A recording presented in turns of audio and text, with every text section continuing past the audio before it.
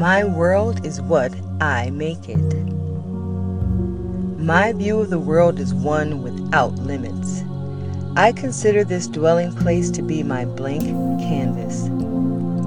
There is beauty in waking up each morning knowing that the world I live in is what I create. I love having a creative side. It helps me to make the best of even tough situations. I recognize that situations work out for the best when I think outside the box. My happiness comes when I focus on what makes my world complete.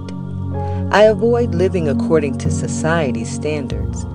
Wherever I go and whatever I do, my world is based on what's important to me, not what's important to others. What others think of me is none of my business. The prospect of traveling the world makes me excited.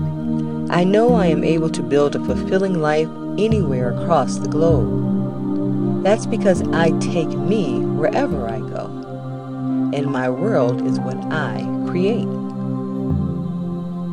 I take the good out of every situation. Even when there is sadness or anger in the circumstances, I take the time to find the joy and beauty. I look for what there is to be grateful for. That approach gives me the positive energy to contribute to healthy change wherever I am.